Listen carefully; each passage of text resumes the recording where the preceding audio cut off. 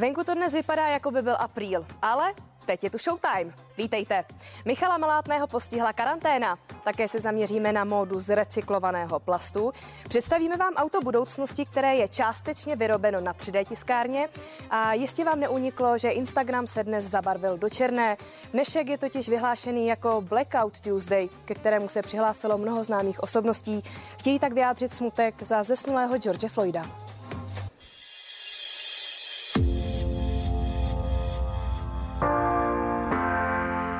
Podobizna George Floyda je teď nejčastějším objektem malířů a street artistů. Za 46letého muže, který zemřel na následky brutálního zásahu policistů, už několik dní protestují davy v ulicích.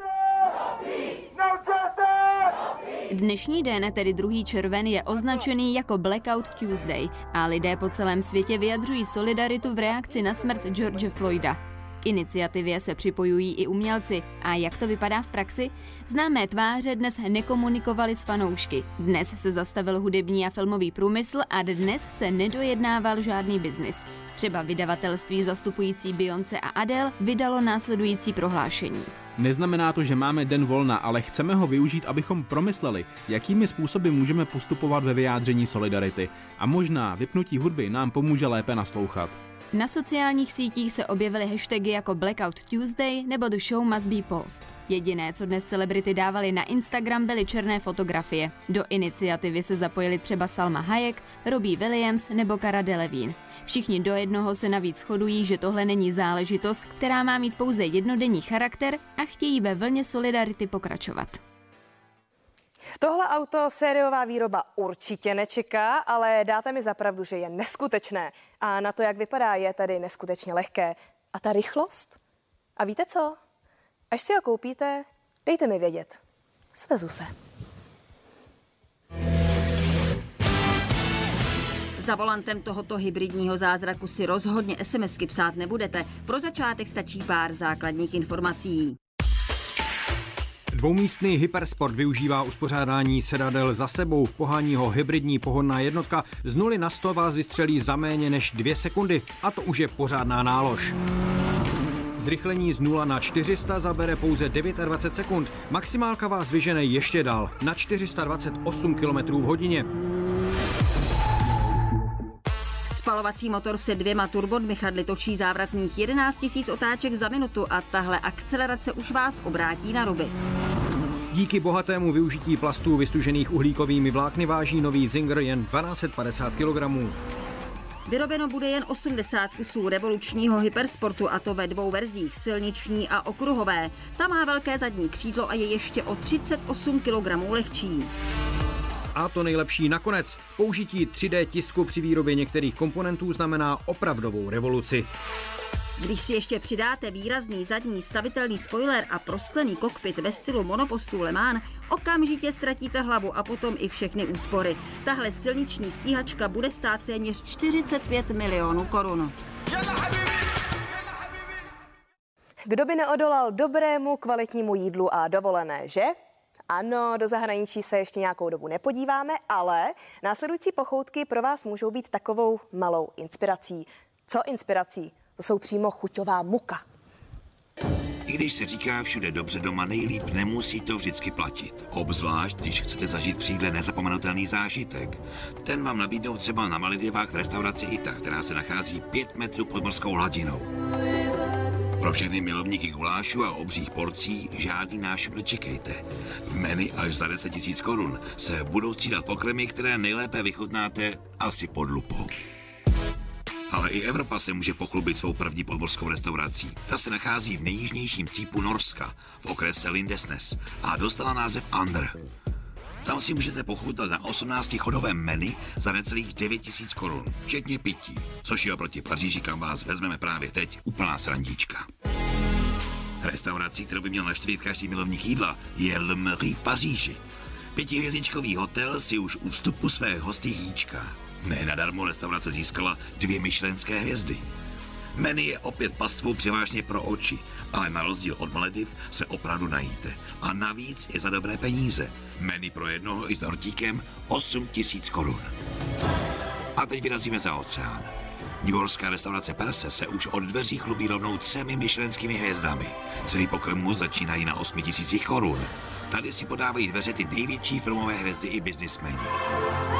Tak já si jdu udělat míchaný vajíčka a vám popřeju dobrou chuť. Michal Malátný se vrátil po 2 měsících z venkova do města a je vidět, že ho karanténa trochu poznamenala. Ne duchem, aby nedošlo k nějakému omylu, ale vizáží. Michal, vypadáš šťastně, spokojeně, odpočatě.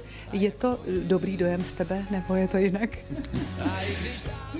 Jo, cítím se dobře.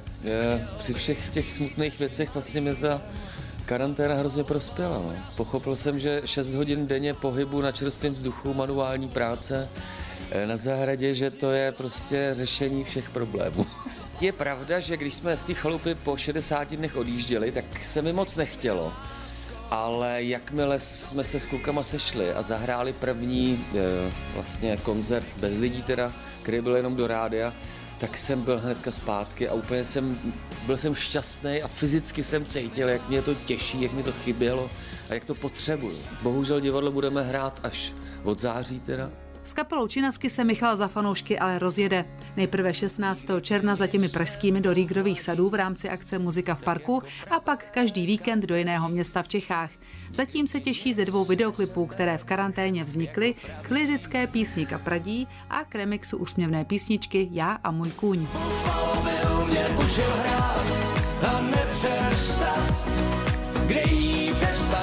Já jsem vymyslel, jak to uděláme, že jsem vzal všechno, na čem se dá jezdit, jo? Nebo kolečko, zahradní sekačku, jedno kolo, všechno, co jsme našli a tak jsme na tom s holkama prostě jezdili tam a zpátky.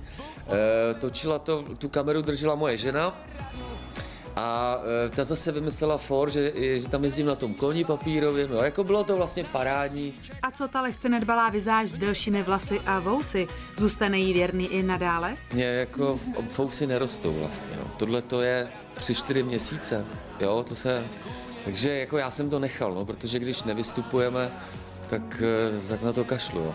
A navíc rád vypadám jako rozcuchaný a takový jako zanedbaný asociál trošku, jo. Ale než budeme hrát, tak tohle určitě aspoň zastřihnu, jo, jako zas tak hezký to asi není, no. Co si budeme povídat, zkouškové období je stresující a náročné pro všechny. A pokud trávíte mnoho času v knihách, tak rozhodně vyzkoušejte tyhle super zlepšováky. A to nejen proto, že vám ušetří spoustu času, ale zaručeně vás budou bavit. Stohy popsaných papírů a přeškrtané poznámky už patří minulosti. Pořiďte si jen jeden zápisník, kde je možné texty nejen snadno smazat a přepisovat, ale díky aplikaci také přetáhnout do počítače. A tímhle miniskenerem ve tvaru počítačové myši si zase můžete rychle ofotit důležité pasáže z knih, které by jinak bylo potřeba složitě přepisovat. Dalším pomocníkem pak může být skenovací pero, díky kterému můžete ofocené materiály sdílet s přáteli. Také si často v té nejméně vhodné chvíli uvědomíte, že vám v tiskárně došel papír nebo barva, tak přesně tenhle problém řeší miniaturní tiskárna, která je propojená s mobilním telefonem. Stačí si vyfotit požadovaný text nebo obrázek a pak už si jen papír z tiskárny utrhnout. A díky kapesnímu formátu mohou poznámky sloužit třeba i jako tahák. Dancing is my favorite thing to do. A abyste při studiu nebyli sami, obstarejte si robůtka, který se stane vaším asistentem, kamarádem i bavičem. Bude vás bedlivě sledovat a odpovídat na všechny otázky. Vzbudí vás, zahraje oblíbenou píseň, vytvoří denní rozvrh a pokud chcete, může vám přečíst třeba i pohádku. Hi. Vám na přírodě ale nechcete věčně chodit pěšky, nemáte řidičák, ale i tak chcete jezdit? Pokud odpověď zní ano, zpozorněte. Showtime společně se sponzorem soutěže pro vás mají jednu stylovku. Vyhrát můžete plně elektrickou ekologickou e-babetu v barvě dle vlastního výběru. Stačí mrknout na Facebook Topstaru tak, jak jste zvyklí a odpovědět na soutěžní otázku, která zní. Jakou nejvyšší rychlostí dokážou jezdit auta na elektropohon? Za A až 251 km v hodině, za B až 352 km v hodině, za C až 413 km v hodině. Věděli jste, že... Nebo jinak, Určitě jste nevěděli, že plastová láhev poté, co skončí v moři, potřebuje zhruba 450 let, aby se úplně rozložila. Ale přesně toho si jsou vědomé světové módní značky a snaží se jet na současné ekologické vlně. Čím dál častěji tak pro své kolekce využívají recyklovaný plast. Recyklované PET lahve, tašky nebo guma. Místo, aby použité věci skončily na skládce nebo v moři, oděvní značky je vracejí zpět do výroby. A to má bez pochyby pozitivní dopad na životní prostředí. Myslím, že celý průmysl by měl aktuálně zhodnotit svůj dopad na životní prostředí. Netýká se to jenom módy. Tak třeba americká značka obuvy, mezi jejíž fanoušky patří i Meghan Markle, získala dobré jméno přetvářením plastových lahví na nitě, ze kterých vznikají charakteristické baleríny. Na výrobu už padlo více než 40 milionů plastových lahví, které by byly určeny na skládku, a po plastu z oceánu sahá i přední světový výrobce tenisek. Protože vlákna z PET lahví dobře izolují teplo a zároveň sají pot, sahají po nich už řadu let i výrobci sportovního oblečení. Třeba na šortky padne 11 plastových lahví a na zimní bundu téměř 2x tolik. A po dresech z recyklovaných PET lahví sahají i některé fotbalové kluby. Zeleně smýšlejí i zahraniční celebrity. Nejvýznamnější účastnice ekologické výzvy je Emma Watson, která si na prestižní událost Met Gala už v roce 2016 oblékla róbu vyrobenou čistě z plastových lahví. No já myslím, že ti naši stylisté by se mohli třeba inspirovat, ne? Že bych příště přišla oblečená v plastových lahvích, i když do toho počasí, co je teď venku, by se to náramně hodilo.